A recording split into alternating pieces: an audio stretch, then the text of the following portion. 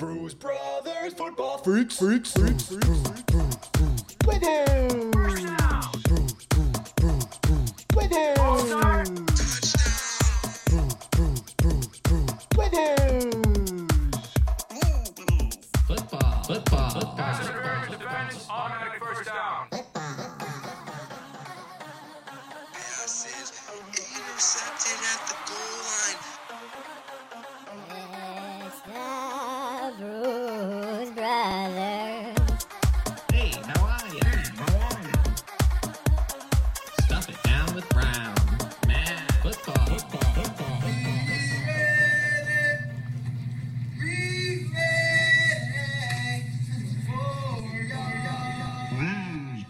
Bruise Brothers, football freaks. All right, welcome back to the Bruise Brothers Power Hour 2023, baby. Welcome back, everybody. This is our first podcast since December of 2022 at the end of our fantasy regular season, year 2 of Super League. So we're in the off season right now. It is May, and I don't have my co-host, Ari, here. He is working, I guess, during the middle of the week. Has a job, working during working hours. Doesn't have time to podcast. I don't know what that's about. But I do have Crazy Uncle Al. What's up, Al? Feels good to be back, baby. Feels good to be back. Gonna be a little rusty. I think you're gonna have to grease my wheels a little bit, but Grease them up. Happy to fill in. We all know Ari is a slave to the man, unfortunately. As much as he likes to put on his rebellious persona, he's a corporate pawn, and sometimes that gets in the way of a good podcast. And so here I am, happy to be here. Well, we're glad to have you. It's 4:59 p.m. Eastern, so maybe he'll sign off in the next minute, but maybe not. Okay, so we have a bit to cover here. We're going to go through what happened in the playoffs. Everybody obviously knows that because if you're listening, you're probably in the league, but it's time to start thinking about this stuff again. We've had about 4 months off. So the playoff bracket, looking at it right now, my team was number 1 seed, had a bye. Carter and Sean, ATLVT, number 2 seed, had a bye. And then I don't remember the exact seeding, but you versus Link and Jeremy versus Nate and Don. Jeremy and Goose versus Nate and Don. You versus Link and Larry. You guys beat Link and Larry by 30 points round 1. Nate and Don thumped Jeremy by 20 points round 1. And then Thumping. that was, both were actually thumpings. I mean, Couple of thumps. Big thumps. Then we had Nate and Don, the 2 seed. Nate and Don against the 2 seed ATLVT. They squeaked it out with an 11-point victory in round 2, moved to the championship. And then, ladies and gentlemen, me versus you, Al. And this really pains me to click into this box score. Do you want to do your little rant here? Because I feel like you've been kind of wanting to get this off your chest in public for a while now. What do you mean? I've gotten in a lot of private conversation. Oh, yeah. On this particular matchup. Look, we wouldn't be telling the full story if we didn't put this out there.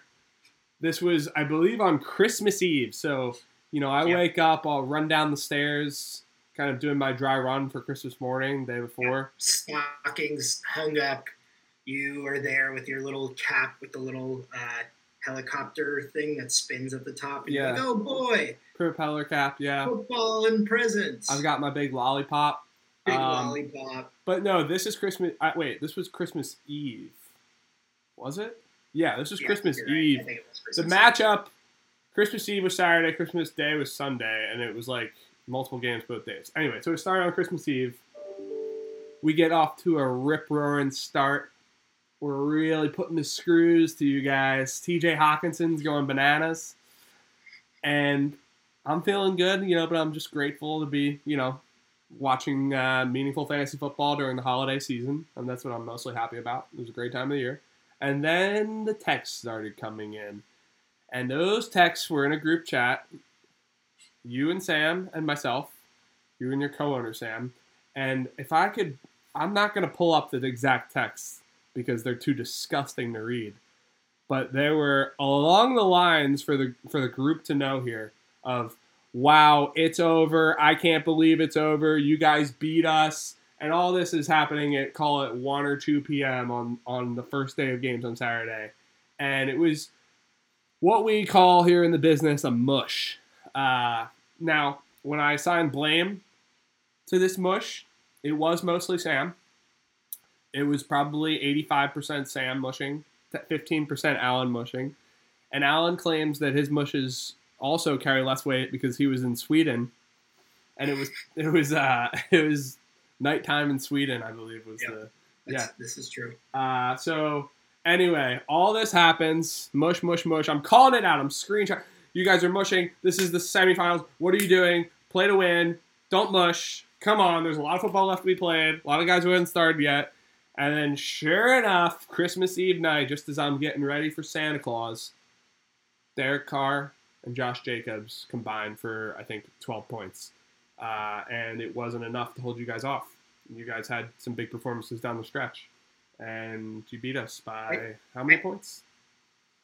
By 7. I think we still had Eckler the next day, right? Yeah, we had I think we had Waddle. Yeah, you had Waddle and we had Eckler. So even after your kind of late Saturday, I want to say, collapse. Yeah. There was still a kind of rejuvenation early on Sunday. On Christmas morning. Yeah, late for me in Sweden still, where Jalen Waddle scored a 90-yard touchdown in the first quarter of the first game on Sunday, and things looked like they could be turning around for you. So, you needed you needed 15 points from Eckler or something to seal the deal. Yeah, which not a given, but yeah, Waddle made it close. Oh, and you had Zach Moss too. We did have Zach Moss, who just, he was reliable down the stretch, plug and play. He's what we thought Rex Burkhead could be for us at the start of the year. Zach Moss came on. He was a warm body. He filled that position for us. Wow. It did it admirably. The full circle of warm bodies from beginning to end right there. Yep. Anyway, what do you have to say for yourself on, the mushing allegations? Look, I'm not going to assign blame within our team, okay, because we're a strong organization and we stand united. You had, at the time, I think, an 80-90% chance of winning. Was there some drama in the text coming? Probably a little over the top. But, all's fair in love and war. Texts were sent, but it doesn't really mean anything. In the end, it was early. I knew it was early. I wasn't freaking out personally. Well, for you, it was late. You were in Sweden.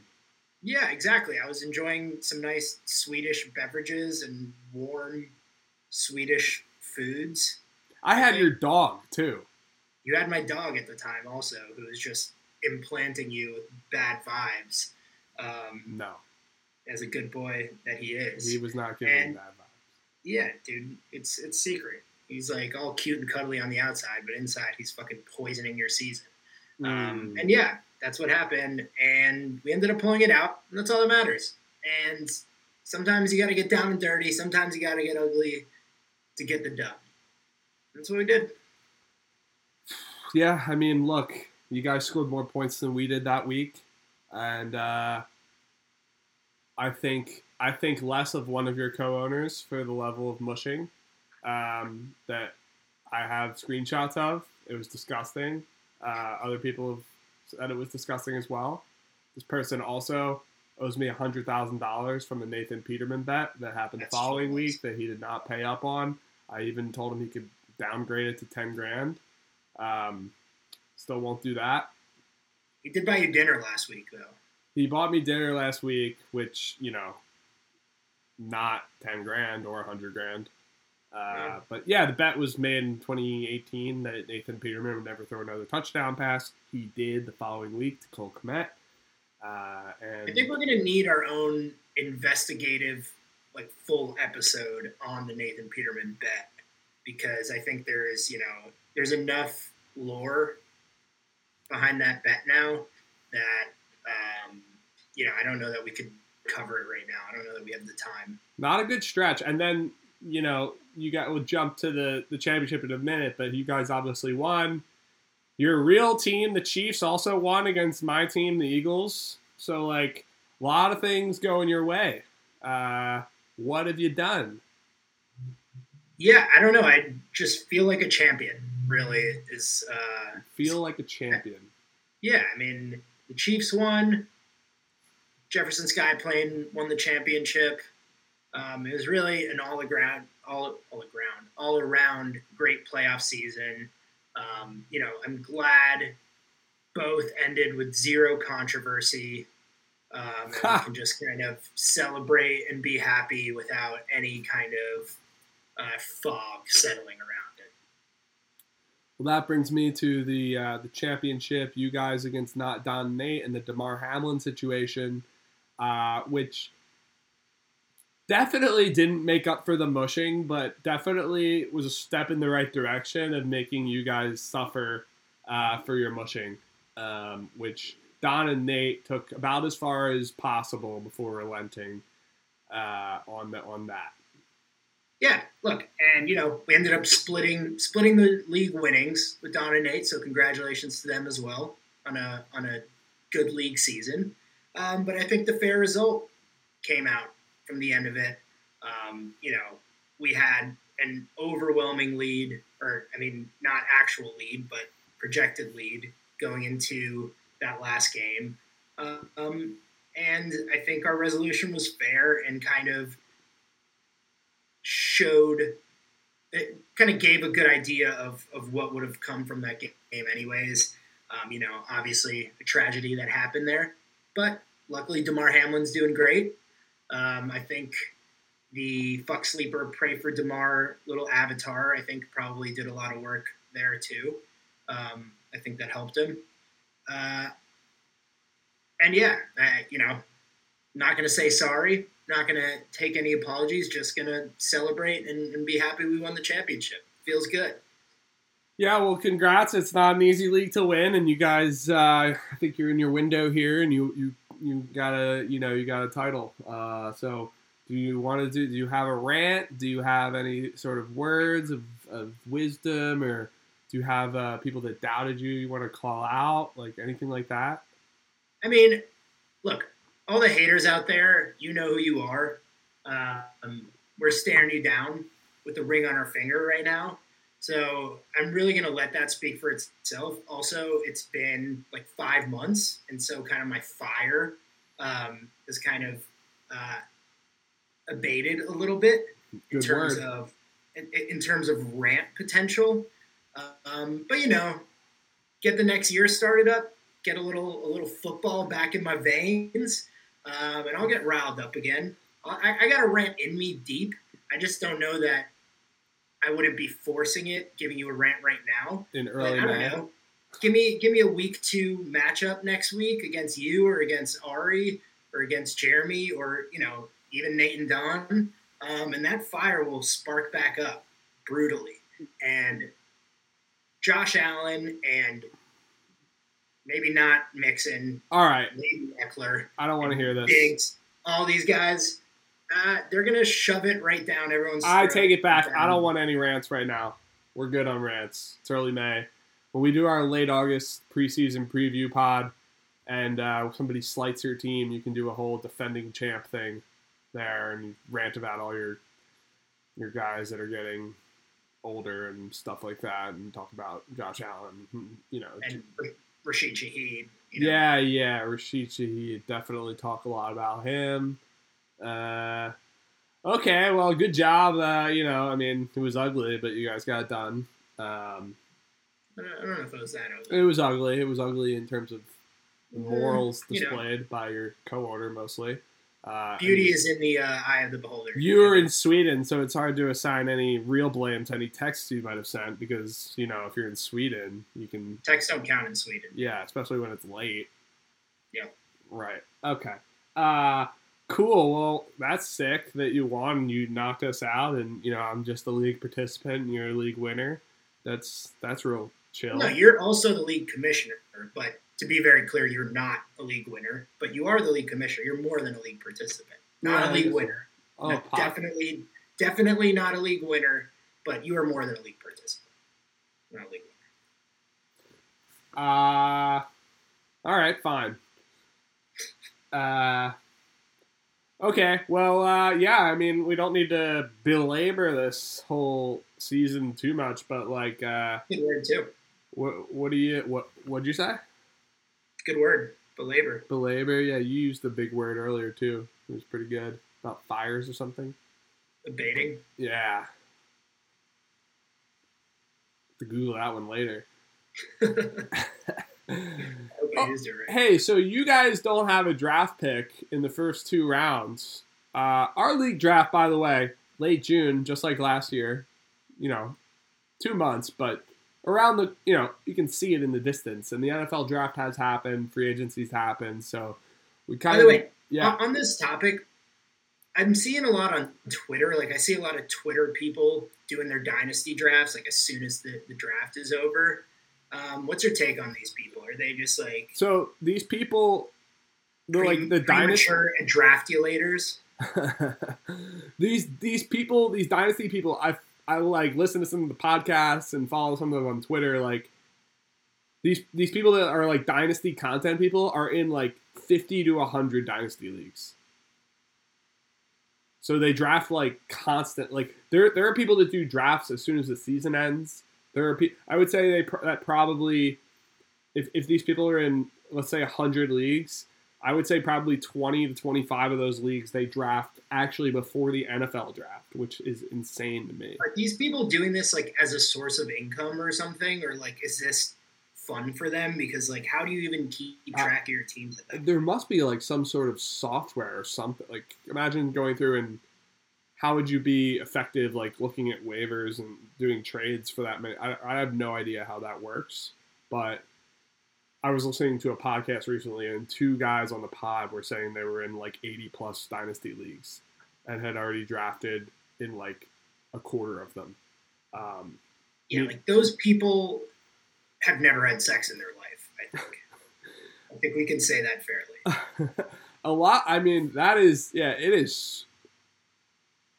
I don't understand, like you're saying, what the point is. Like, because it seems like they want to put out content and like ranks and like call things and like be like a source of like advice and info, but like you can do that without being an 80. I don't know, like like who is paying them for that? Well, they're probably just trying to win as many of those leagues as they can to make money. I'd imagine. I don't know. It's too many. That's like. You're not, like, playing fantasy football anymore. You're, like, running a stock portfolio at that point. Like, that's when I have shares of this guy. I have shares of that guy. Like, it's like you actually don't care about any individual decision. You care more about, like, your portfolio, which doesn't seem as fun. No, definitely not. And, like, you're not actually – there's no way anyone's making a significant enough income, like – winning 40 dynasty leagues or whatever in order for it to be like justified for your time. No, absolutely not. And I'm sure they all have other jobs. But okay, losers. We have one league, and that league has a draft that is what I would consider even early in late June. Most drafts aren't until August, but I think it's a cool time of the year to do it. A bit ahead of all the other leagues people are drafting. What's your take here on our league, Al? Like, what you don't have a pick. Maybe you trade back in, but right now I feel like you can comment on this first round maybe of what you expect. Yeah, I need to pull up the draft order in order to really go on the Super League Google Doc if you have that. It's laid out there. The Google Doc. Yeah, or Google Sheet. it is a little kind of tough not having a pick because it is fun to have some vested interest in what's going to go on. But yeah, not to say that we will never trade back in, because there are definitely some guys I like and would like to trade back in for. Who are those guys, and where do you want to pick them, and what do you want to trade for them? Well, I can't just put that out in the open, dude. It's going to ruin everything. Bijan? I mean, Bijan is not a realistic trade target. Okay, so now I'm looking Margolis and Rafi. I forgot that they have like 70 picks. The whole second round. They have 10 picks. Yeah. So the guys I think I like more are second round guys. Okay. And, you know, it's no – I won't hide that we're in the tight end market. I think Dalton Schultz, as great of a citizen as he's been for us, he just had a special connection with Dak that I don't know is going to extend to CJ Stroud or whoever the Texans are starting. Davis Mills. It hasn't been ruled out yet. I think that's going to be a camp battle. There's a couple of fun tight ends, I think, coming up in the second round. I do question the value of some of the running backs other than Bijan and Jameer this year. Obviously, Bijan and Jameer are going to get used. Bijan, obvious. Jameer, I hope he doesn't get used with an 80% share, given that David Montgomery shares a backfield with him. But you have to imagine if they use their number 12 pick on him, that he's going to be out there a lot of the time from the beginning. But after that, it kind of gets weak really quickly. Like Charbonnet is sharing backfield with Kenneth Walker, who is, I don't like that. High draft capital guy in an offense that is also should be a pretty pass heavy offense as well. With Gino threw a lot of passes last year, and they added another kind of stud receiver. So what's Charbonnet's role really going to be there? Devin, how do you say it? Achane? A-Chain? Yeah. Did I not get it right in my 3 attempts? Achane? No, it's not Achane. I know that. It's not it's A-Chain? I think it's A-Chain or A-Chain. Regardless, he's a little tiny man, and but he's in Miami. Yeah. Mostert, I think, is still there, right? Mostert? And they have other guys. How, useful is he going to be? Not saying that he's going to be useless, but it's are there only 2 running backs worthy of being drafted in the first round is kind of my question. Yeah, I'm pretty bitter about Charbonnet. He was the only NFL second-round running back. And which is usually that's where Breece Hall and Jonathan Taylor went second round. That's still amazing draft capital, and he gets plopped in with Kenneth Walker. It just totally booms his value. And honestly, Kenneth Walker's value. Right. It's just a no win. Nobody's happy about that, and he's a guy that probably would have went 7th or 8th in our draft, and now he's probably a late first, early second. Then you're dealing with day 3 or, third round running backs A-Chain or, I don't know. And it feels like a lot of teams that needed running backs didn't really draft one. I don't know what's up with Mixon, but I feel like the Bengals could have used a running back, and I don't know. I think Mixon's fine despite the smear campaign that's going on against him in the league. All these fake, arrests and stuff happening, or stories of him. There's a news story about someone shooting a gun near his house, and that apparently is an indictment on him as a person. Hopefully he's fine. What's your take on the QB, the big QBs? Just generally. I don't know. I don't know that I have a particularly interesting take that you hadn't heard a million times going into the draft, which is just Anthony Richardson has a really high ceiling.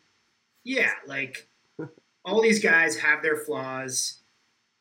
Bryce Young looks great, also a tiny person. So who knows how that'll go. The Panthers are also like kind of a mess of a team offensively. So it's not exactly an ideal situation for him. Stroud with the Texans, like that's not an incredible situation either. So like, yeah, Richardson is my favorite guy just because he's, like the most athletic QB prospect ever, and that's exciting. And the Colts are definitely going to give him a chance to really kind of be the guy. So, if I had the number 1 or 2 pick, that might be who I'm looking at. Let's end with that. Mike and Ralphie. Let's put them on the spot here. They've got number 1, right? Their only healthy quarterbacks are Tua and Zach Wilson. What do you do? Yeah, I mean, I think you got to go for a QB. And it's just kind of who do you like at that point? And you pass on Bijan, or do you try to trade down, or what? I mean, the thing is, maybe another team I would say try to trade down, but like they can't possibly take more picks at this point, can they? Like they have so many picks. Maybe if anything, they should try to trade up. The other option, right, is because they have so many second rounders, is take Bijan first and then just kind of make sure you get one of the other QBs. Yeah. Later in the first round, trade what you need to trade to make sure that happens. Trade 5 second rounders and a late first to get exactly. So like Stroud or Young. Yeah.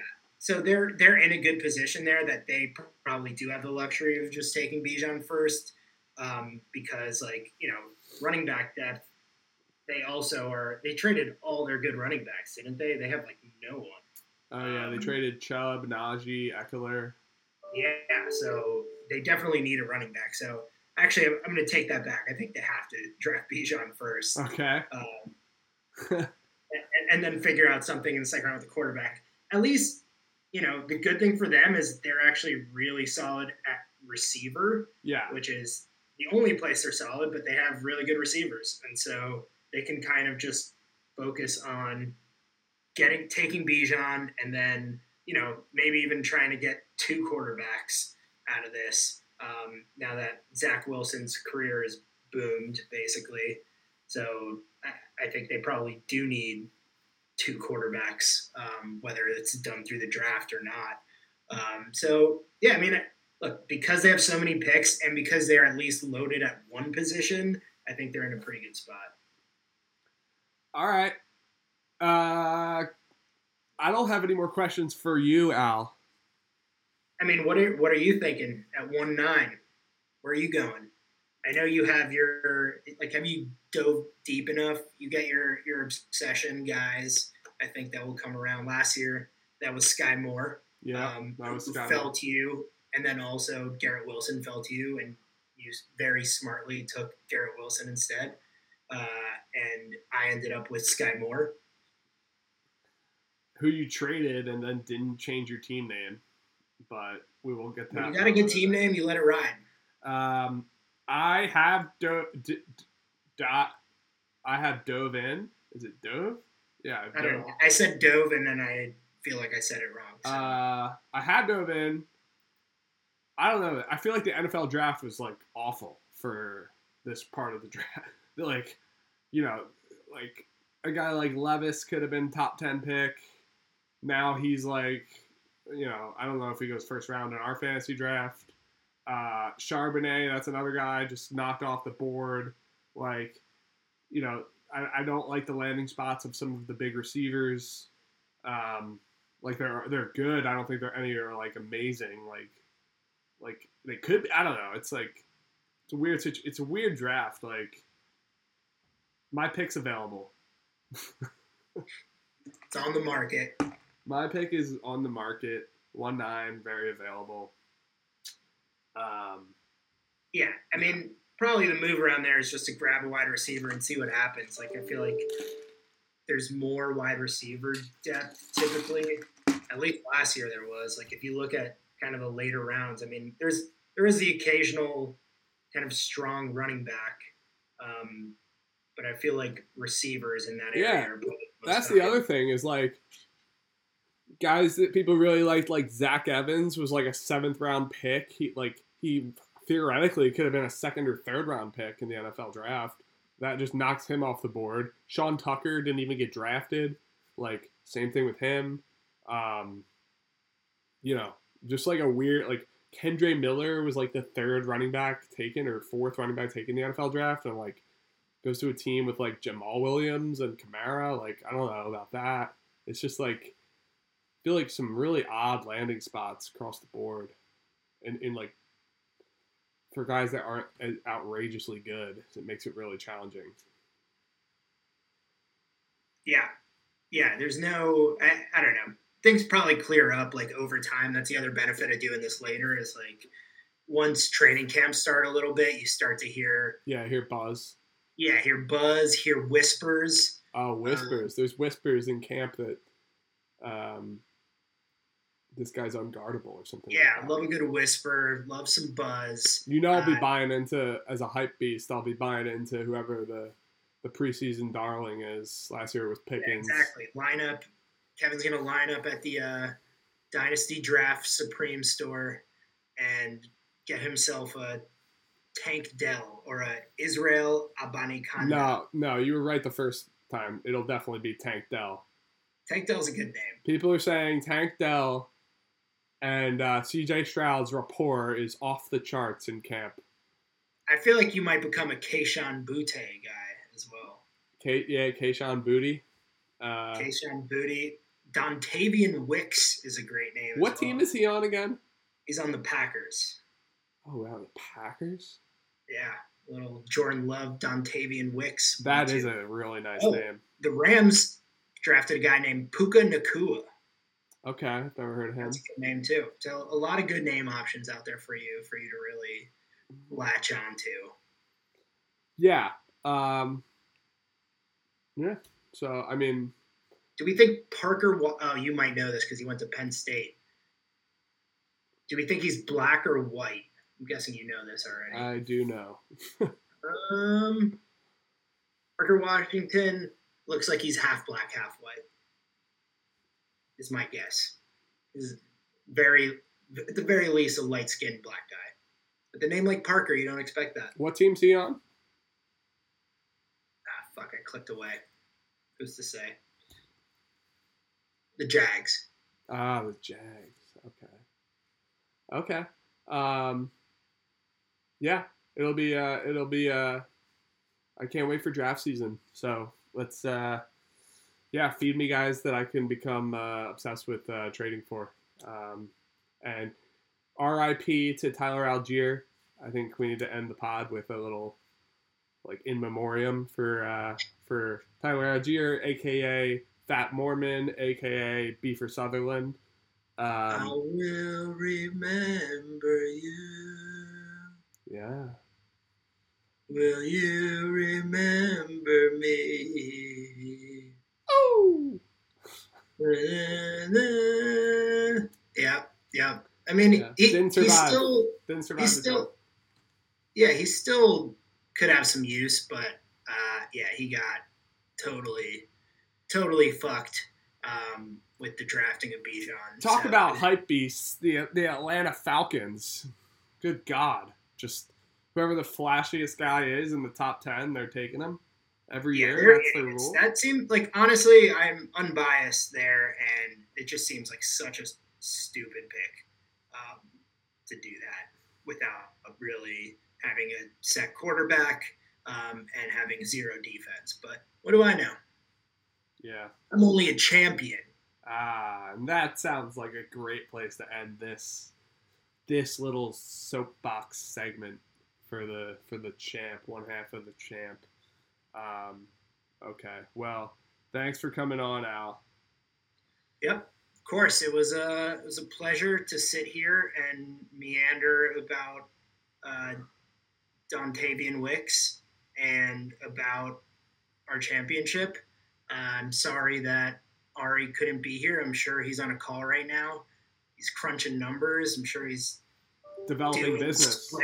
developing business with the best of them. You're going to try and take Dontavian Wicks, I bet.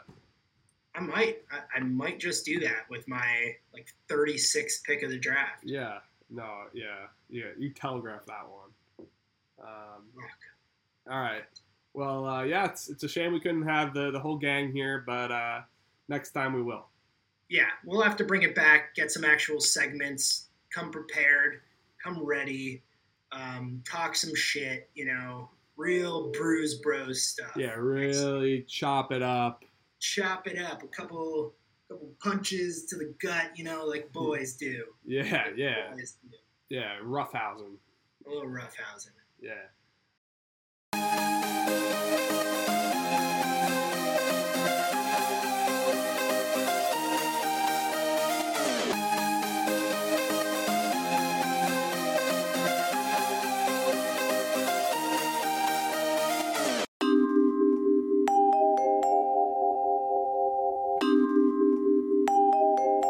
All right, everybody.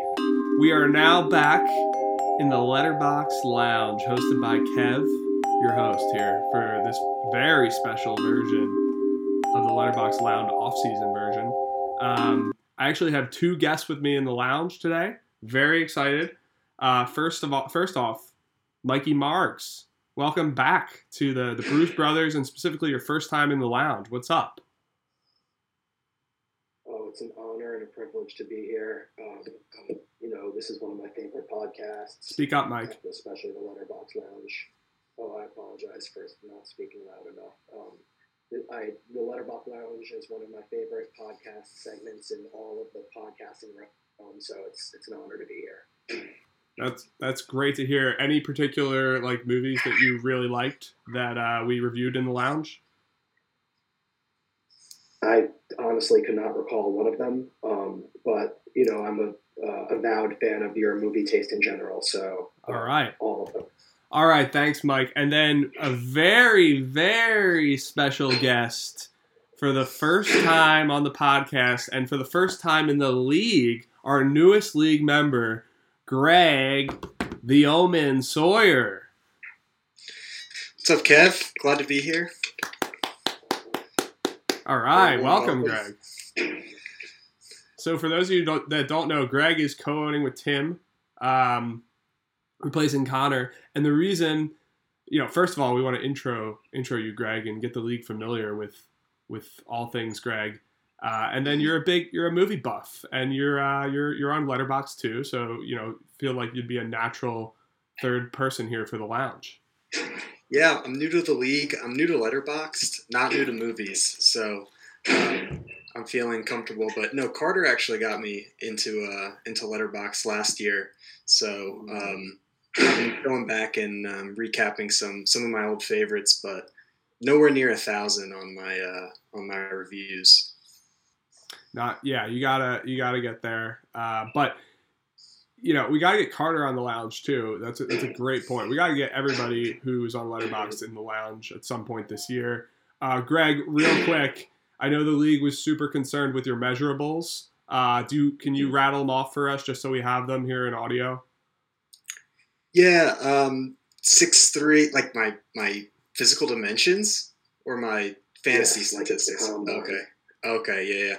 6'3", 215.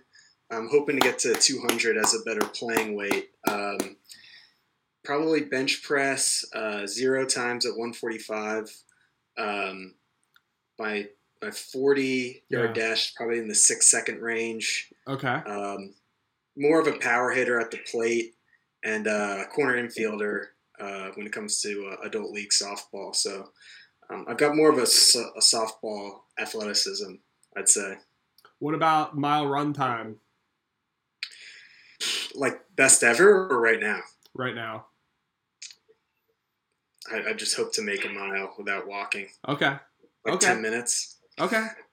One of my fun facts is I've never run more than 1 mile consecutively without stopping. Oh, wow. Which people find that crazy. I don't find it that crazy because when you get tested in sports, it'd be like your mile time, or like in gym class, it'd be like your mile time.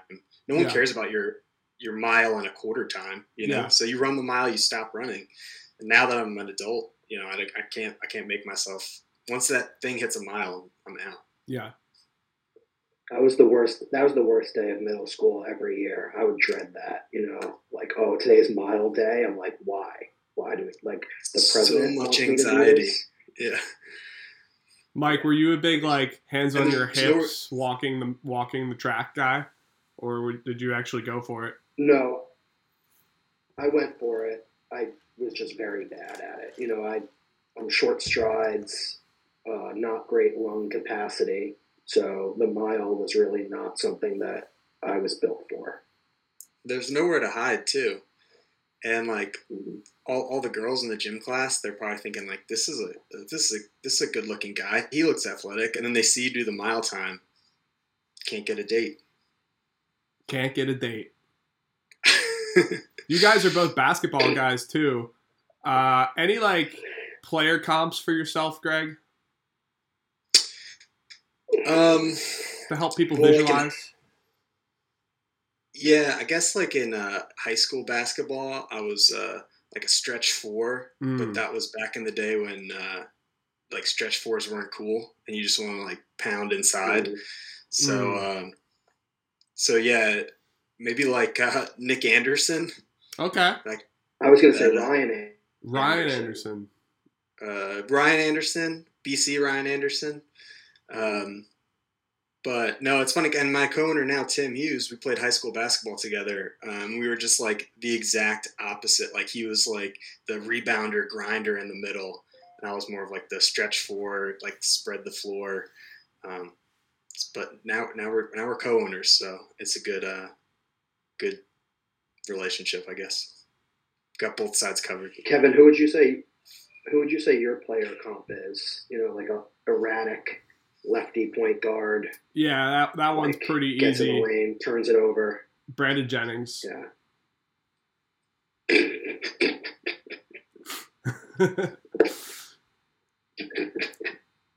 Fair enough. You like like he that? would go off for 50 at any time, but generally you're like 20 a game on 32% shooting. Yeah.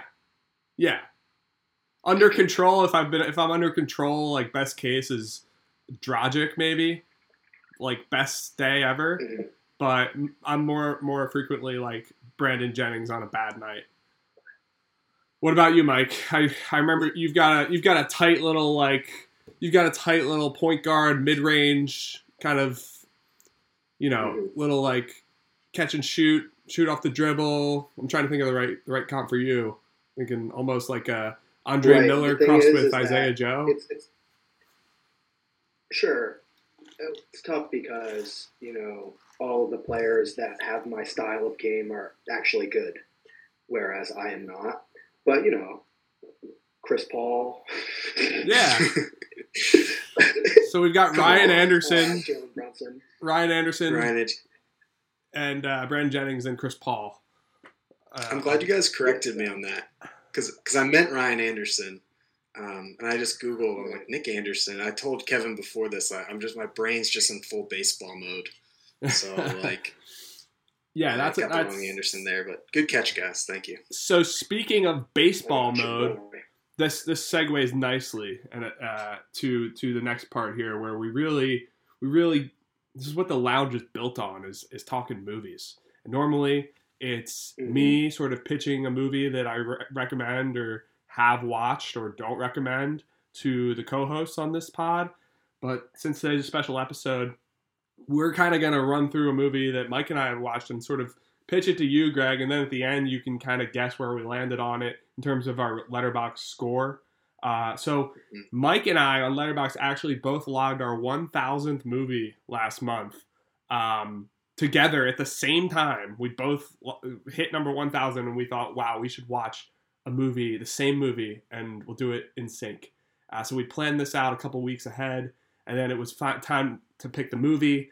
And I said, Mike, what's a movie you really want to watch? And Mike gave us Little Big League as the answer. So because Mike wanted to watch it, Is that how it happened? Yeah. What do you mean? I don't recall it going exactly like that. I recall being given several subpar options and suggesting this as one that I would theoretically be up with, and you. Mike, your Wi-Fi, you gotta fix your If connectivity, I Mike. had say in the matter, I would never. Mike, you're lagging in and out, man. This is bad. You're frozen. Greg, are you with us? Mike is just lagging. I'm still here. I think it was such a bad, whatever he was saying was so bad that they just cut him out. Go ahead. Oh, nothing. It's frozen. Frozen. This Is guy. it back now? I apologize. Yeah, I mean, your face is still What do you looks mean? like a. It's fine. I see myself great, and I hear everything fine. Okay, you might be I'm back now. not having any issues. Are we still having issues? No, you're good now, Chris Paul. Your face is like freezing, but that won't matter as long as the Okay, audio's fine. are we back? What now?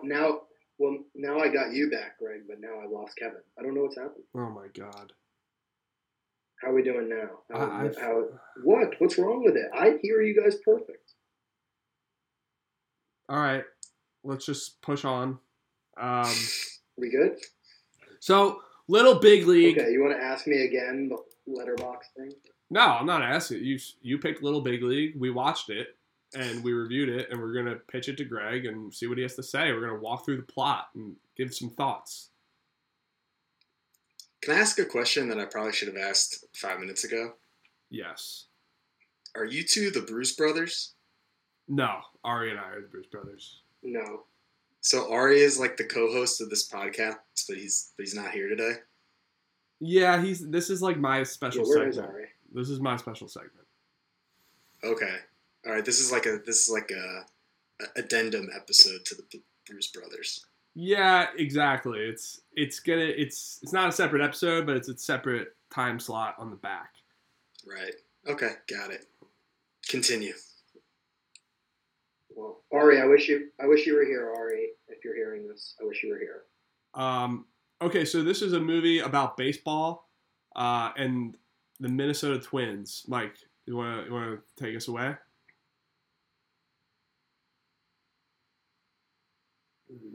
Mike. You're talking to me, taking us away with the plot song. What?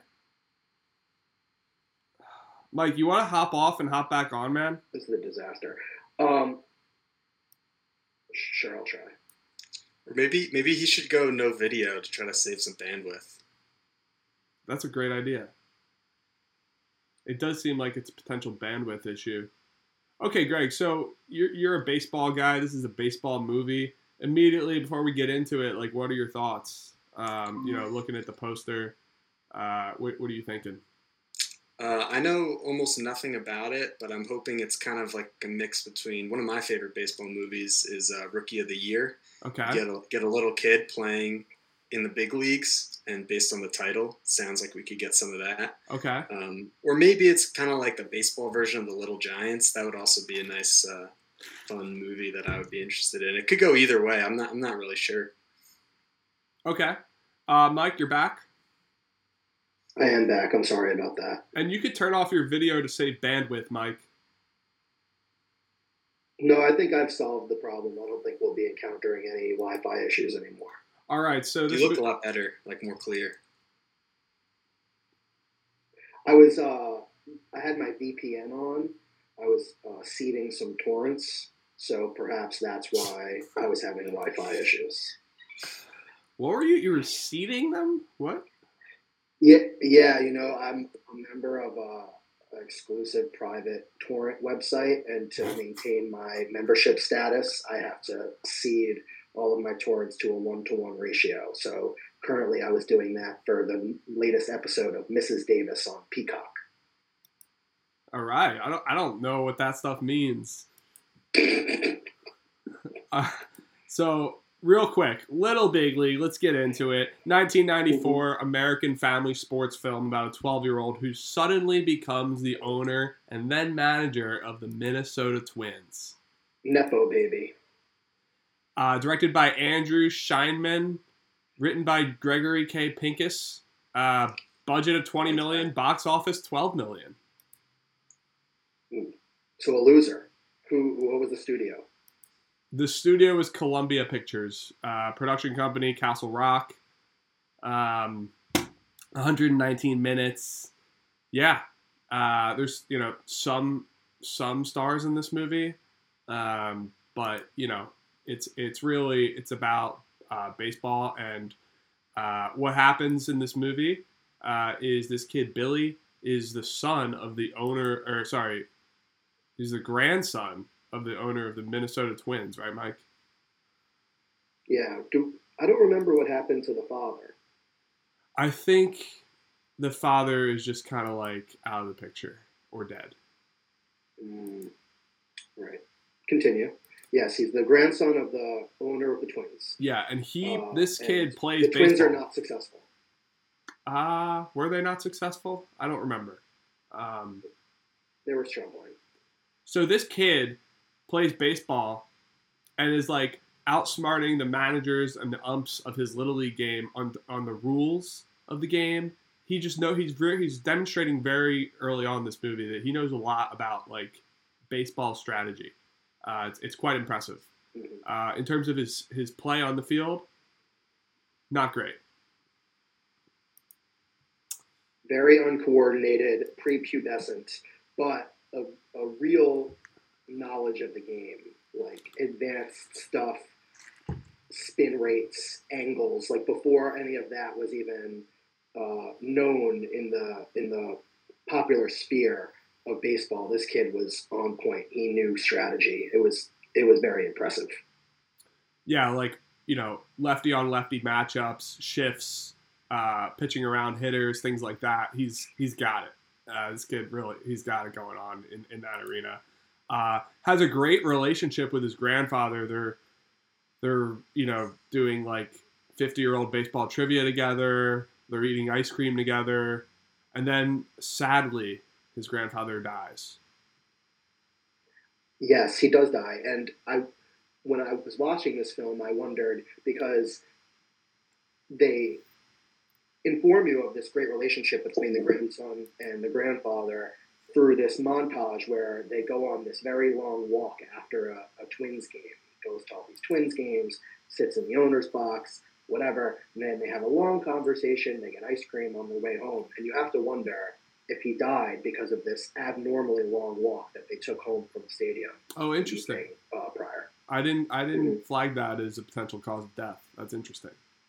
Yeah. Continue. Yeah, so then, guess what?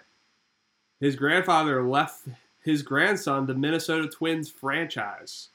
And Greg, this is something you'll appreciate. Full licensing rights. Twins uniforms, the Metrodome. This stuff it all looks very real and great. Playing against real teams, like all the jerseys, like it's spot on 90s MLB. You wouldn't blink. You would think you'd be watching a real game.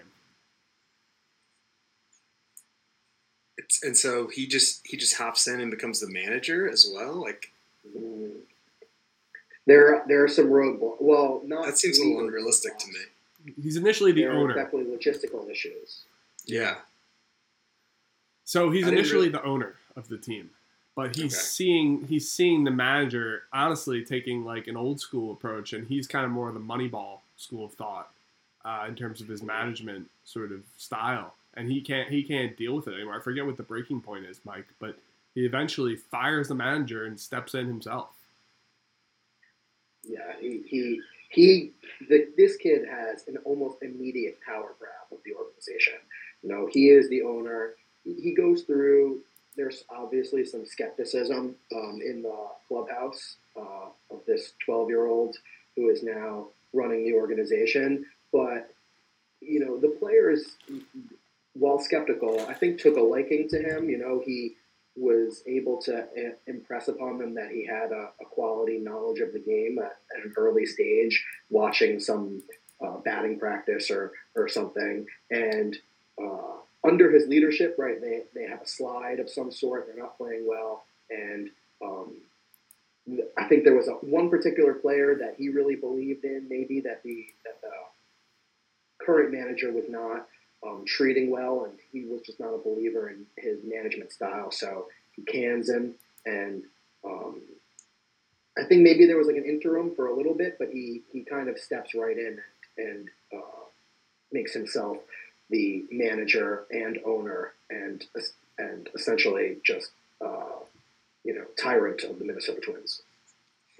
I guess we're supposed to assume that his grandfather passed away after the school year ended, and then are we worried about like them making the playoffs? And did they ever talk about like shit? If we play into September, Johnny's got to go back to the 4th grade. Does that ever come up? There is a little bit of like, oh, you're going to spend this summer coaching the Twins, Billy. So I think it is right in line with the summer. And there's a school scene right early in the beginning, like he's at school, yes. And there was like this girl that he likes, right, and the girl thought that he was like a loser and a nerd, and then he starts to run their Twins, and the girl's like, "Ooh, Billy." Yeah, that girl was big Twins fan. Yeah, I think some kids are kind of like jealous though, giving him a hard time. Like it's not all great for Billy.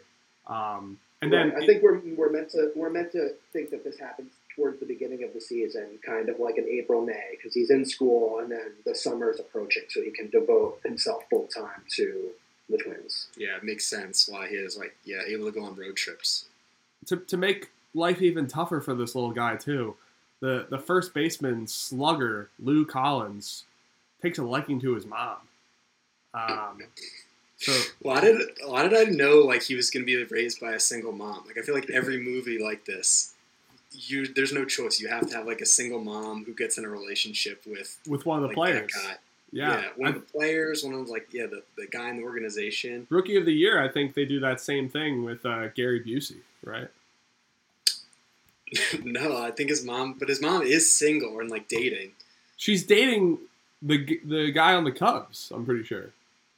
I thought she was dating like an agent or like a yeah, but it's the same premise, like single mom. Like, same beats. I don't have time to support your baseball love. Right. Yeah, it's the same beats. Yeah, and then what else happens in this movie, Mike? I thought you were reading the Wikipedia page. I was just looking up. I was looking up more information about the director because this is the only film that this guy Andrew Scheinman has ever directed. I was trying to figure out whether or not he had any well-known daddy issues, that would result in this particular screenplay. But actually, before he got his start in entertainment, he was a professional tennis player, and he, like me, earned a JD from the University of Virginia in 1973. So he's a lawyer. And he's one of the heads of Castle Rock Entertainment, and he is an Emmy Award winner for producing Seinfeld, and was nominated for an Academy Award for producing A Few Good Men. So he's a well-known guy, but this is his only film that he's ever directed. Passion project. Yeah, understandably, he probably loves baseball. Okay, so the team starts to have some success, right, under his tutelage. In the beginning, they don't work as great, but he gives some, I think, a rousing speech, right, at some point in the clubhouse, and they start to believe in him or something like that. He gets ejected and, like, suspended for, like, standing up for one of the players, I think. Yeah, he kicks some dirt on an umpire's feet, of course. And the players go, you know what, this kid maybe is a good manager after all. Right. So are you not looking up the synopsis like you said that you were? Like I was following your lead. Like this is, Letterboxd. I guess I'm going off the rails. There's a lot of words. Yeah. Overarching questions about this. So like, just trying to contextualize this movie. If he's the owner and the manager, like who's the villain and who's the antagonist in this movie? It sounds like there's nobody that can kind of take the team away from him. There's no one that can oppose him. So is it like the White Sox or something? Like it's the Mariners. At least. Okay, the Mariners. So there's no like internal like struggle for the team. And then Does he have a love interest? That girl from April? No. Does she come back? No, Are you worried about I would that? say there are several minor conflicts throughout the film. Part of it is his alienation from his other 12-year-old friends who are upset with him because he's neglected his responsibilities as a prepubescent friend, and he's now saddled with the responsibility of managing a professional baseball team. He also, there's a conflict, like Kevin mentioned, of the mother of his mom and the first baseman, who's a very charismatic, like, leader of the team type. And then I would say, though, that mostly the main conflict and the climax of the film revolves around his management of the squad and whether or not they have success on the diamond. Got it. Leading to a climactic scene involving Randy Johnson, right, Kevin? Yeah, there's like a big showdown with the Griffey, Randy Johnson Mariners. And it's like the big final game or whatever. I'm really running out of steam on this one, Mike. So The movie is terrible. It's a terrible film. So the Mariners have all their real players, and the Twins don't. The Twins just have fake actors. They don't have Kirby Puckett in the outfield or anything. No, they don't. They don't have any real players. Yeah, let's see. What were their names? Lou Collins. Yeah, he was a name. Who else did they have? Lou Collins was Bowers. Okay, yeah. Keith Hernandez of contact hitting first baseman. Sort of like, I bet you his numbers were similar to Keith Hernandez. That was one of my unanswerable questions. They should have just got Keith Hernandez for that role. He already had his SAG card from Seinfeld. Yeah, seriously, that's plug and play. Castle Rock. And this guy should have known him, right? Exactly. From the producer, they shouldn't have just gotten Keith Hernandez. That's a great point. There's one character that deserves a mention: Jonathan Silverman, who plays Jim Bowers, who is truly just the epitome of like what you think of when you think of like professional baseball player, like just short temper, kind of dumb, funny guy, locker room presence, like loves to walk around without clothes, always got some chaw in, vulgar. Like, he's just the perfect epitome of a baseball player, and you really learn to love him. I would say he's one of the highlights of this movie, which I had many issues with. My main issue with this movie was that it was super boring, and as Greg mentioned, there was no conflict almost that I cared about, and it really moved slowly, and it almost feels like it moves intentionally slowly. But yeah, I didn't love this movie. Don't remember how it ends, and I only saw Do you think that the pace of the film is meant to serve as like a metaphor for the slog of a major league regular season? Wow, that's deep. I do think that. There's no way. Right? There's no way you make this movie just because you hate baseball. No, it's not hate. It's Well, just it's like this guy wants us to be in the shoes. I would say they love baseball. I would say that the makers of this film do love baseball. Like, I would say of the positive qualities of this movie, it's the level of baseball that's being played, the way that they talk about it, and how it's analyzed. Like, there's a true love for the game, and like they clearly are knowledgeable baseball fans that are behind the scenes on production of this thing. So I would say that is actually one of the highlights. But perhaps there is some psychological thing to be analyzed here, where it's kind of like the pace of one's life as a 12-year-old compared to the responsibility required and the different pacing of the average major league season. I wonder if there's if we're going to talk about this movie on a deeper level, if there was something to look at there. But frankly, it's a little bit of a stretch. All right, I'm going to sum up how this thing ends to keep this moving. Again, Greg, you'll like this. It comes down to a one-game playoff for the AL wild card. Of course it does. Twins, Mariners in the Metrodome. The teams trade 3-run home runs during the course of the game. Extra innings are required. The Mariners eventually take the lead.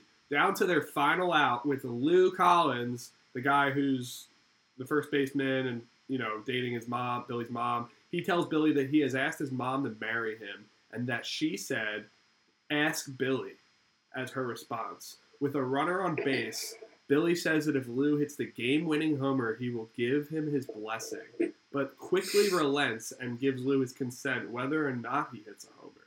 Facing Randy Johnson, Lou hits a long fly ball to center field, but Ken Griffey Jr. makes a leaping catch at the wall to rob Lou of a homer and end the game.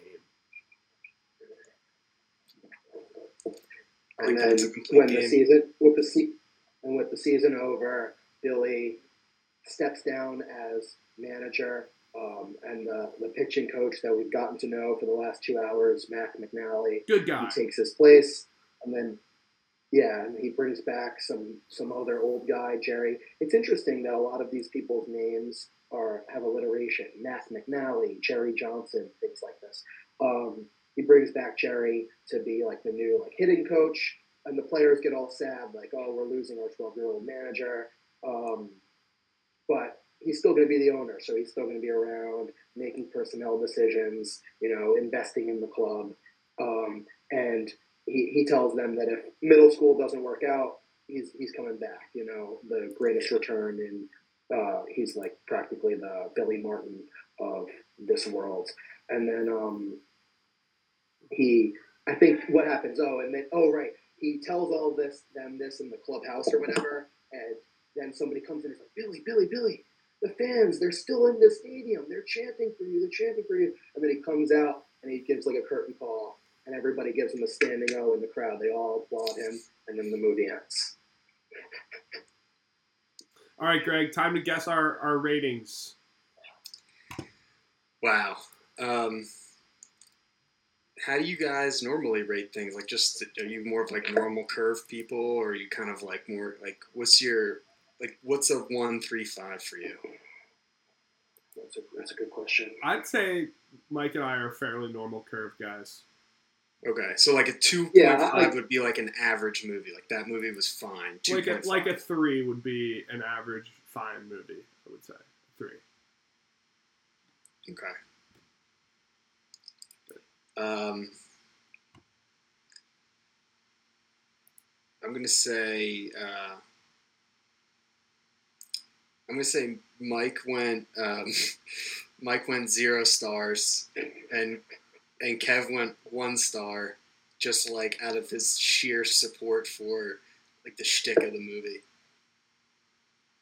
Surprisingly, well, we were very negative, Kevin. So I'm not surprised that he undershot us here.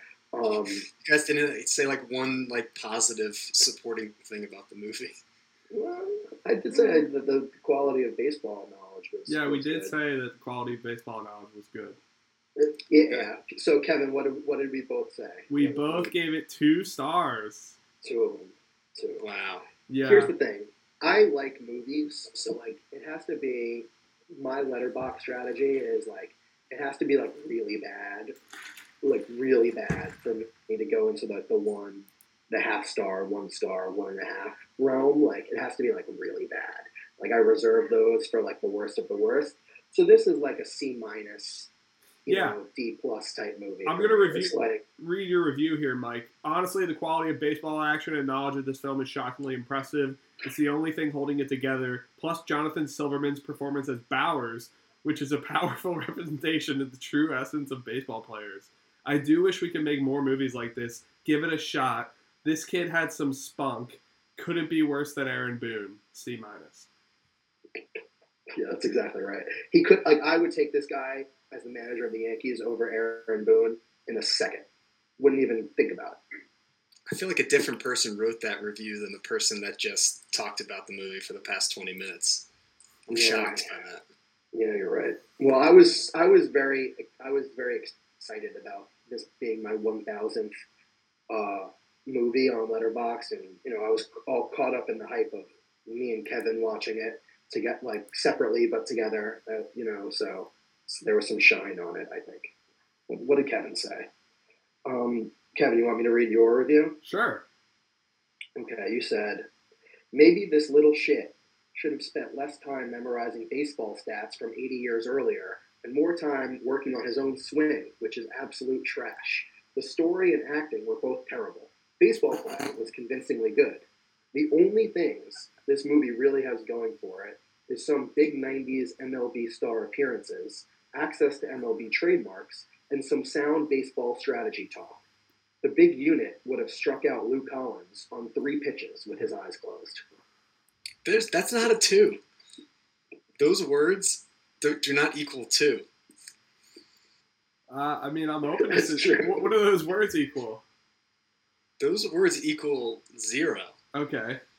Maybe a half, because you did like the baseball knowledge. Yeah, 2 is so generous. See, this is helpful. Like, I need people consulting me on how many stars to give things. I can give the words, but the stars I don't know how to translate sometimes. Yeah, I'm curious, Kevin. I'm looking right now to see what films you've rated as 0 stars. I don't think you can give 0. I think it has to Or be a half. 1, or your lowest. Let's see. They're all just like trash junk. Like, Oh, Mac and Me. yeah, that was You bad. said I'm That actually was stupid bad. for actually watching this. The Love Guru. These are the films that Kevin gives 1 star. He actually only has 3 1-star films on all of Letterboxd: Mac and Me, The Love Guru, and Super Mario Bros. From 1993. And then That was he really has a bad. few 1.5s. Downsizing, which is a surprising 1.5. Yeah, that's bad. You didn't like that? You're not an Awful. Alexander Payne guy? Well, I am an Alexander Payne guy, but that was awful. Yeah, it wasn't good. You're right. Okay, can we move on past the little big? Yeah, league? I am so I can't ready. believe you made. Shut I the can't fuck believe up. you made me watch this film as my 1,000th film. It was terrible. You can pick 2,000, Mike. I'm going to be passing. I'm going to be passing on the Little Big League. I appreciate the recap. I feel like I watched it. Yeah, you got it. You're welcome. Yeah. You're welcome. It's basically a less funny, less exciting version of Rookie of the Year. Yeah. Yep. That's the And much vibe I got. much longer, I'd imagine, too, in length. This movie felt like it was 3 hours long.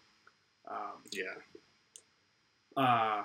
Okay, next segment, and the next segment, I think we do a little writer's room exercise here, staying on the sports movie topic, where we talk about some sports movies that Greg and I would love to see made, and we kind of pitch them to you, Mike, and we kind of roundtable this. Letterboxd roundtable is what we can call this segment. Okay. Sure.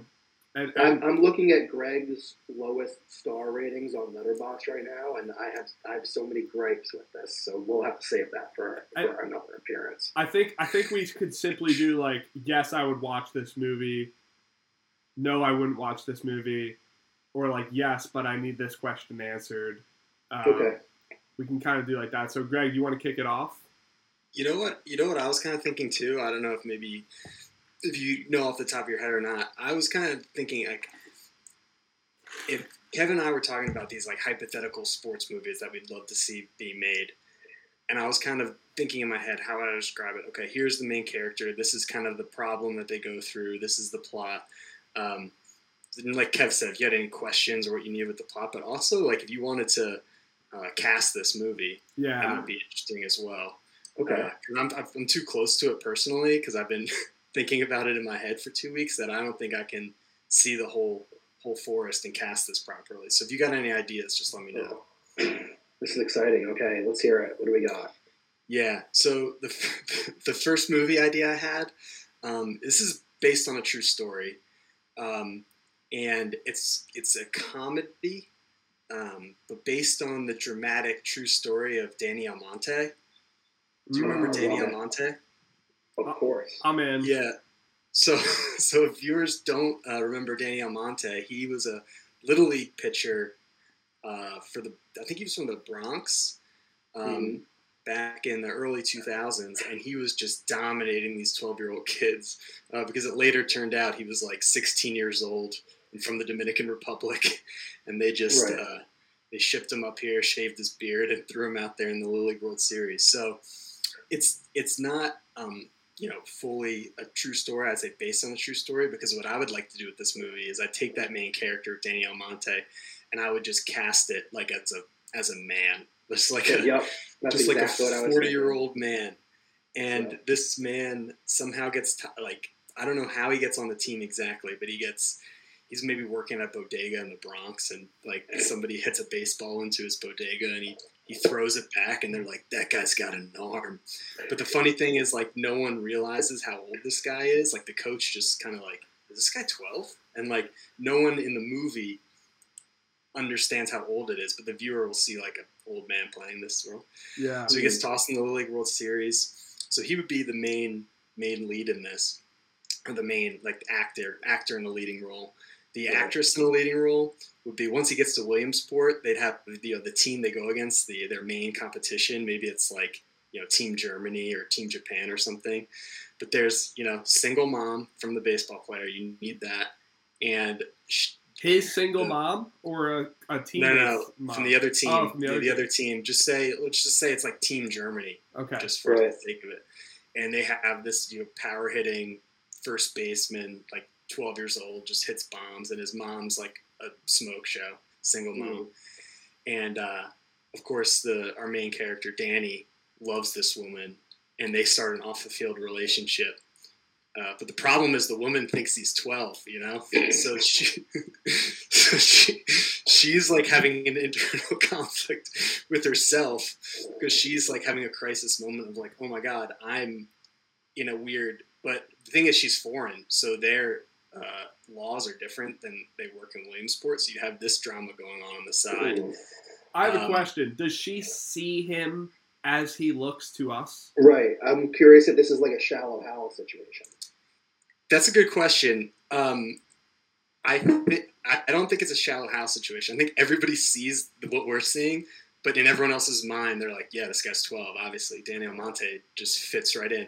And Danny, our main character, doesn't really understand why everyone thinks he's 12, but he's in too deep now that he's like, now he's in Williamsport. He's gotten his life together. He like sees a future. People are telling him that he's going to the pros one day when he grows up. And now he's got this thing going on with this woman who's going to be the love of his life.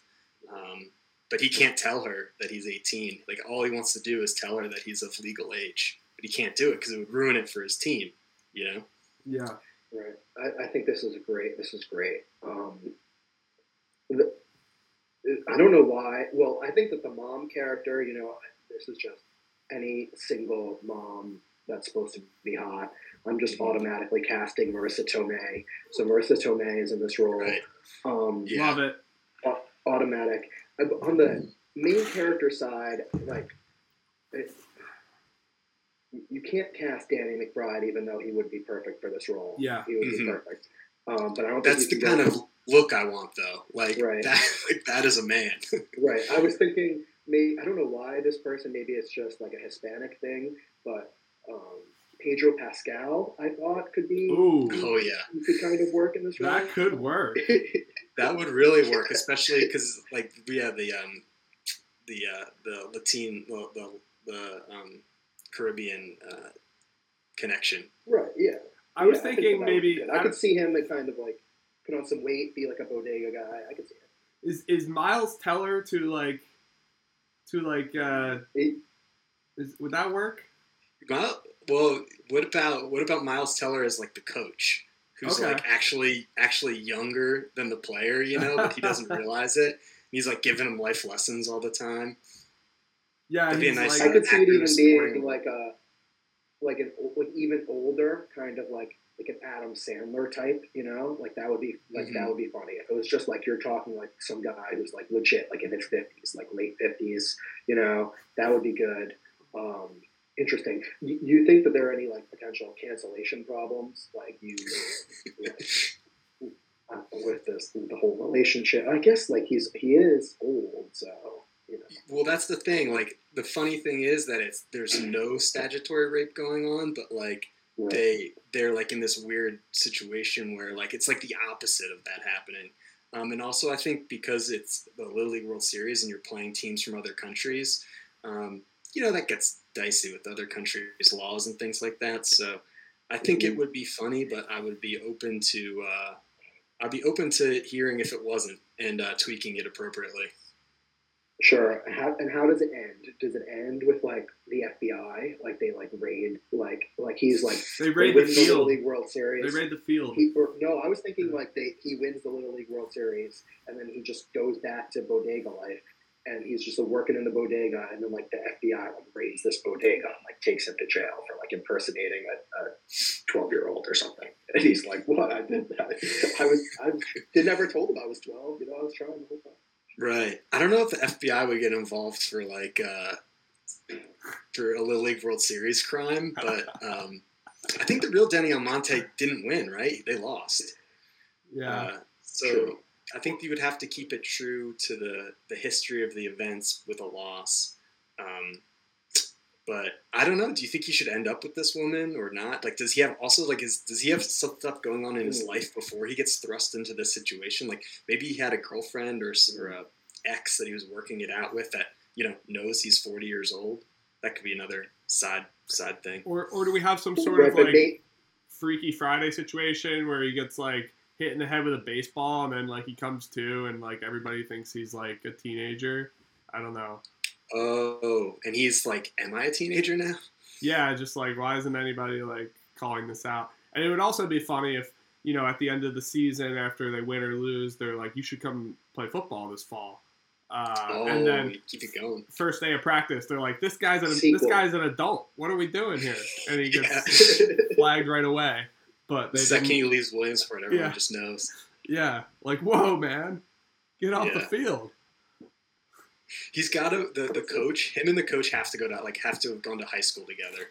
Like they him and Adam Sandler or whatever played high school baseball. Was like, you know me, and he's like, I don't know you, kid. What's the title of this? What about Big Little League? I want to disassociate from that first movie, but I don't have a title in mind. Yeah, I mean, that was more than I could have hoped for, Greg. That was much better than any of the ideas I had. So I would definitely watch that. I don't know. Movie. I was buying it. I got a quick synopsis of you. Go for yours because I really liked yours. Let's hear your best idea. I have a couple of ideas, and they're more like smaller things, but like I've been getting really excited about this one where there was like this sort of top prospect coming up the bigs. Really, really killing it, doing well, has a family. He's a hitter. He's a left-handed hitter. And he gets stung in the eyes by 50 bees. And he loses his ability to see after that. But he still loves baseball. So he has to rely on he doesn't want to give up even though he can't see anymore. His eyes are swollen up and don't work.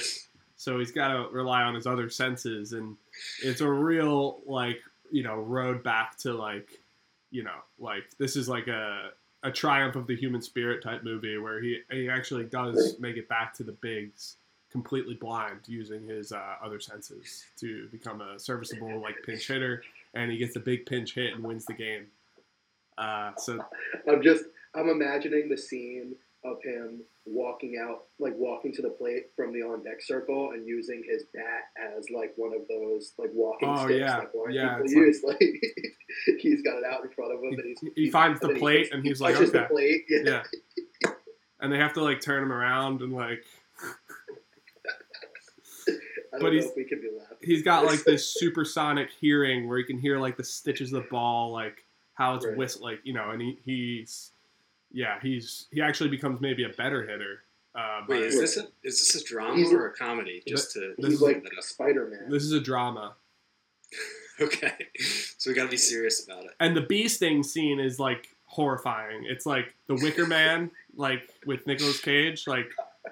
It's like he's having a catch with his son, and maybe his son hits a bee's nest with the ball. And it's shot from his perspective. Yeah, and he's going to get the ball, and you see all these bees just sting the crap out of his eyes. Mm-hmm.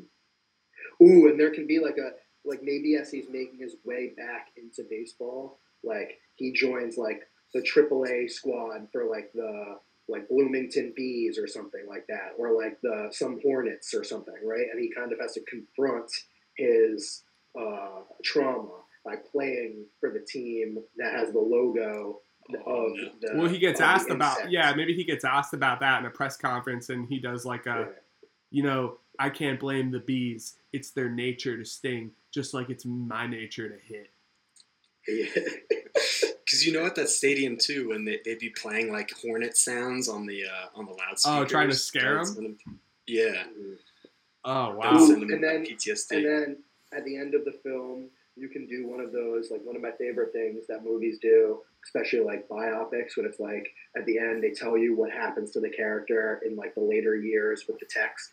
And for ours, it can be like whatever this guy's name is, was elected to the Baseball Hall of Fame as the greatest designated hitter of all time. Like, obviously, he never plays the field, but if he get hit, he could play the field. They tried him in the field, but he made too many errors.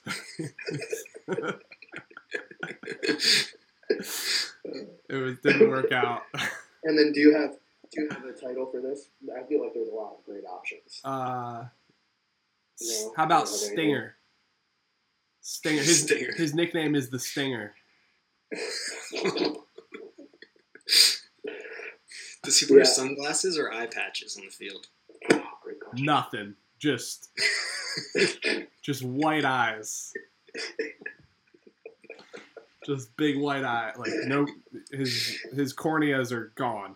It's just white eyes. It's terrifying. Is there like a I like this supernatural more element? movie. Right. Is there a supernatural element? Like, is he skilled? Because like these other senses, does he become like the Spider-Man of baseball? Is he Daredevil or is he just like Ray Charles? Yeah, right. Yeah, I think it's just like it's more Ray Charles. Like you're just like refining your other other senses. So that's one of my ideas. Greg, I'm thinking. do you have You know any what I'm others? thinking for that movie? The guy from John Tucker Must Die. But bring him back for baseball. I've never seen that movie. I was thinking like Joaquin Phoenix.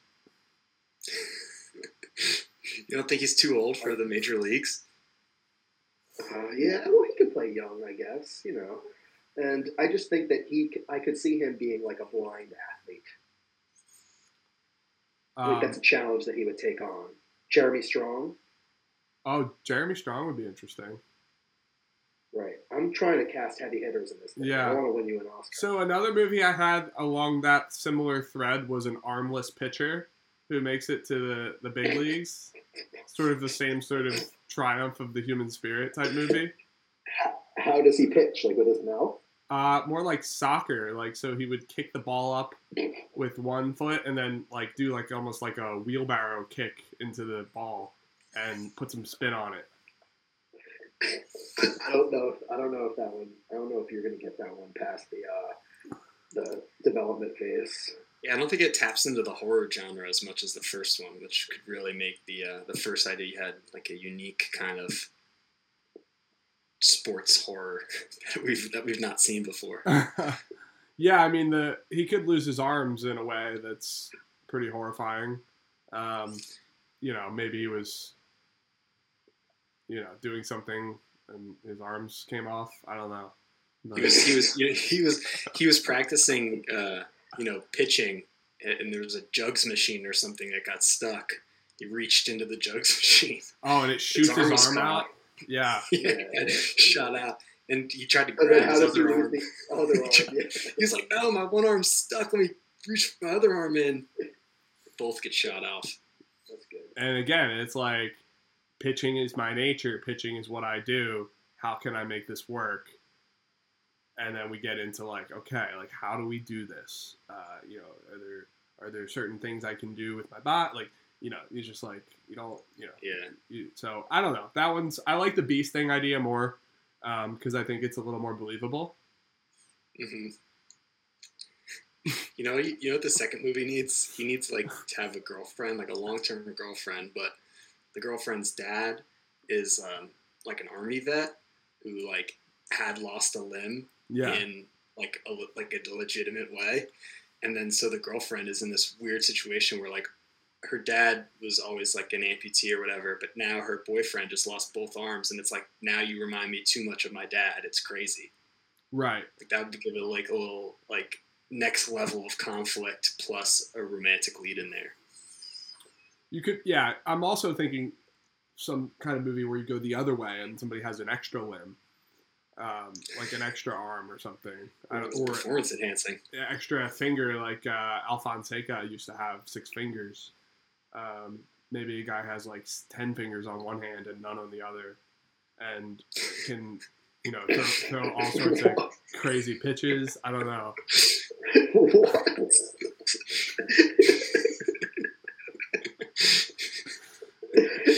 Yeah, this guy with 10 fingers on one hand, and he's like, I'm going to be the best pitcher of all time.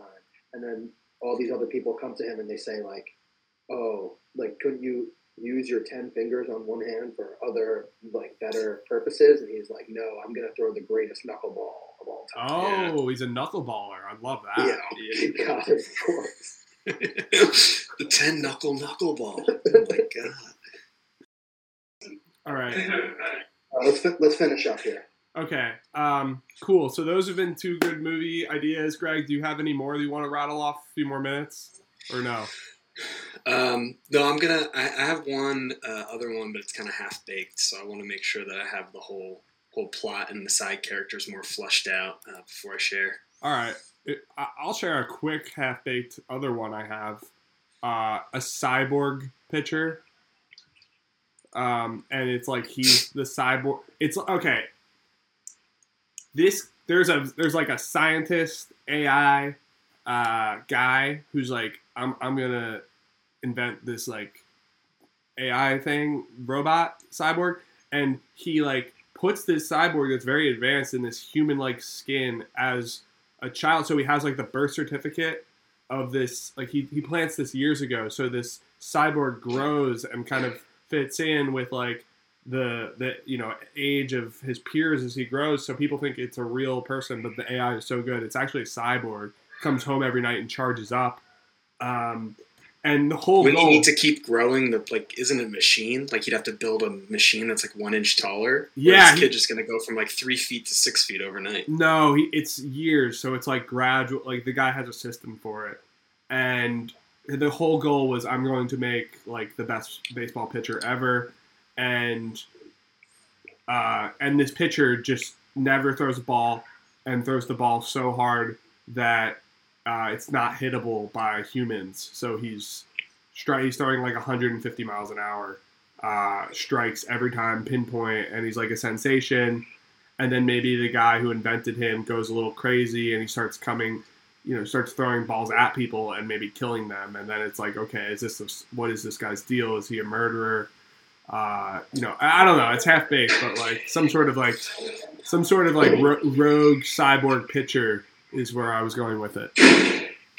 I don't like it in that form because it sounds like the cyborg is the protagonist, and I've learned that there are people out there. Carter's a big proponent of this rule that if there's humans and non-humans in a movie, he'll always root for the humans over the non-humans. So you're not getting a vote there. And then also with the whole thing, I think really the message of the story is, what about an Avatar? Does he roots for the humans? Oh yeah, he does.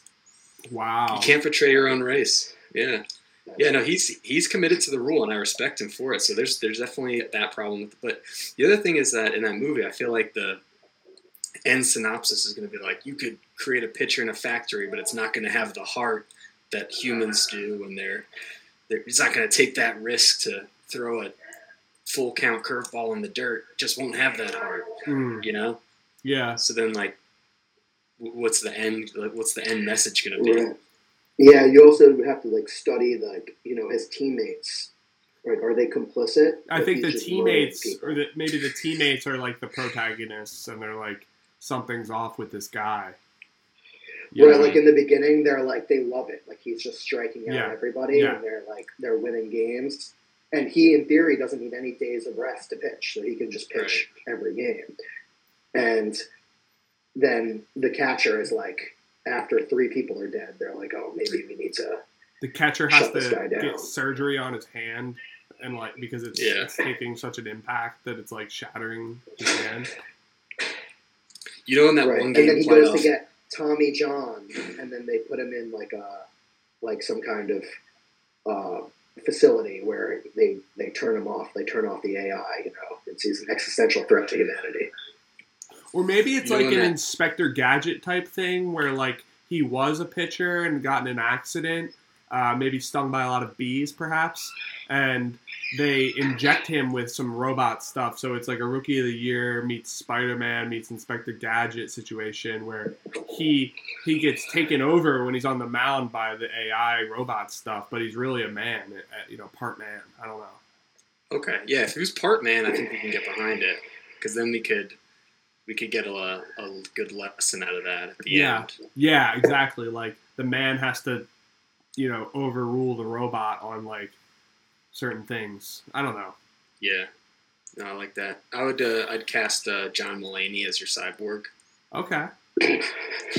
Wouldn't be who I picked, but I just feel like he could get that real robotic nature into it, and I would like to see him in a sports movie.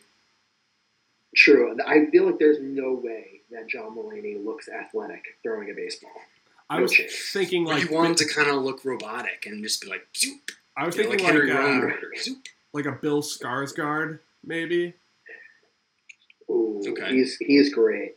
I love him as a villain. He's so good as a villain. Yeah. My last idea was a guy that's so big he plays the whole offensive line. Barbarian. What's that?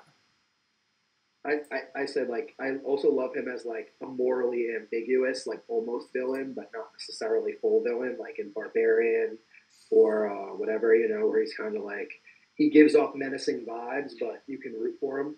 Yeah. Did you guys hear my last idea? No, what was it? Somebody who's so big that he plays the whole offensive line, and then you can have a lot of receivers. No, there should be a movie about sumo wrestler, like one of the greatest sumo wrestler of all time, that somebody in the NHL convinces to become a goalie, and then they just try to put him in goal, and he becomes like the new like Patrick Waugh. I love that. That has to be it. It's like the merging of cultures too. It's like fish out of water situation. Like, oh, we're an NHL team, and he's like, I don't know anything about hockey. Right, funny scenes watching him learn to skate. Right. Yeah. Well, that'd be a good one. Yeah, they could teach each other, like you said, about their cultures. It'd be like, like in Japan, we don't need to lose our teeth, and they'd be like, oh my god, and they'd be like, well, in Canada, we, are nice to people, and then they just like teach each other. They make this blend of a Japanese Canadian like god goalie. Right, and then he gets into like a brawl with the opposing goalie, and it's like he's a sumo wrestler, just like. The fight scenes would be unbelievable. Yeah, he's also their like fight guy. Their goon, their enforcer. Yeah, exactly. Yeah, usually you protect the goalie, but in this movie, the goalie protects everyone else. Yeah. Mm-hmm. Well, I don't know how to cast it. I would watch that movie tomorrow. Well, I'll work on it. I'll work on it for you. I'll have ChatGPT write the script because I don't want to cross the picket line. All right, guys. Thank you for doing this. This was a lot of fun. I think we got some potential Oscar winners here. Netflix, if you're listening to this, we're willing to make these movies. But after the strike, let's. Or now. I mean, they probably need writers, right? Kevin's hopping the fence. Hopping the fence. You're such a scab, bro. You're such a scab. I don't know what any of that means. You know how, like, in when they got scab players to play in the NFL or whatever, and the replacements with Keanu Reeves. What's scab? It'd be like the replacements for the Netflix writers. These are the quality of movies that would be made during the replacement era, which I kind of want to see now. What if there was a pitcher that blank? Those are basically all of our movies. Okay, I've had enough of this. I need to go be a responsible human being, but I've truly enjoyed this time in the Letterboxd Lounge. Yeah, I was honored to be a part of it. Yeah, I need to trim down some of the Little Big League stuff because I think it was way too much. But thank you guys for doing this. All right, later, buddy. Later, guys. I'll see you in football season. Later, Great guys. guys. See ya.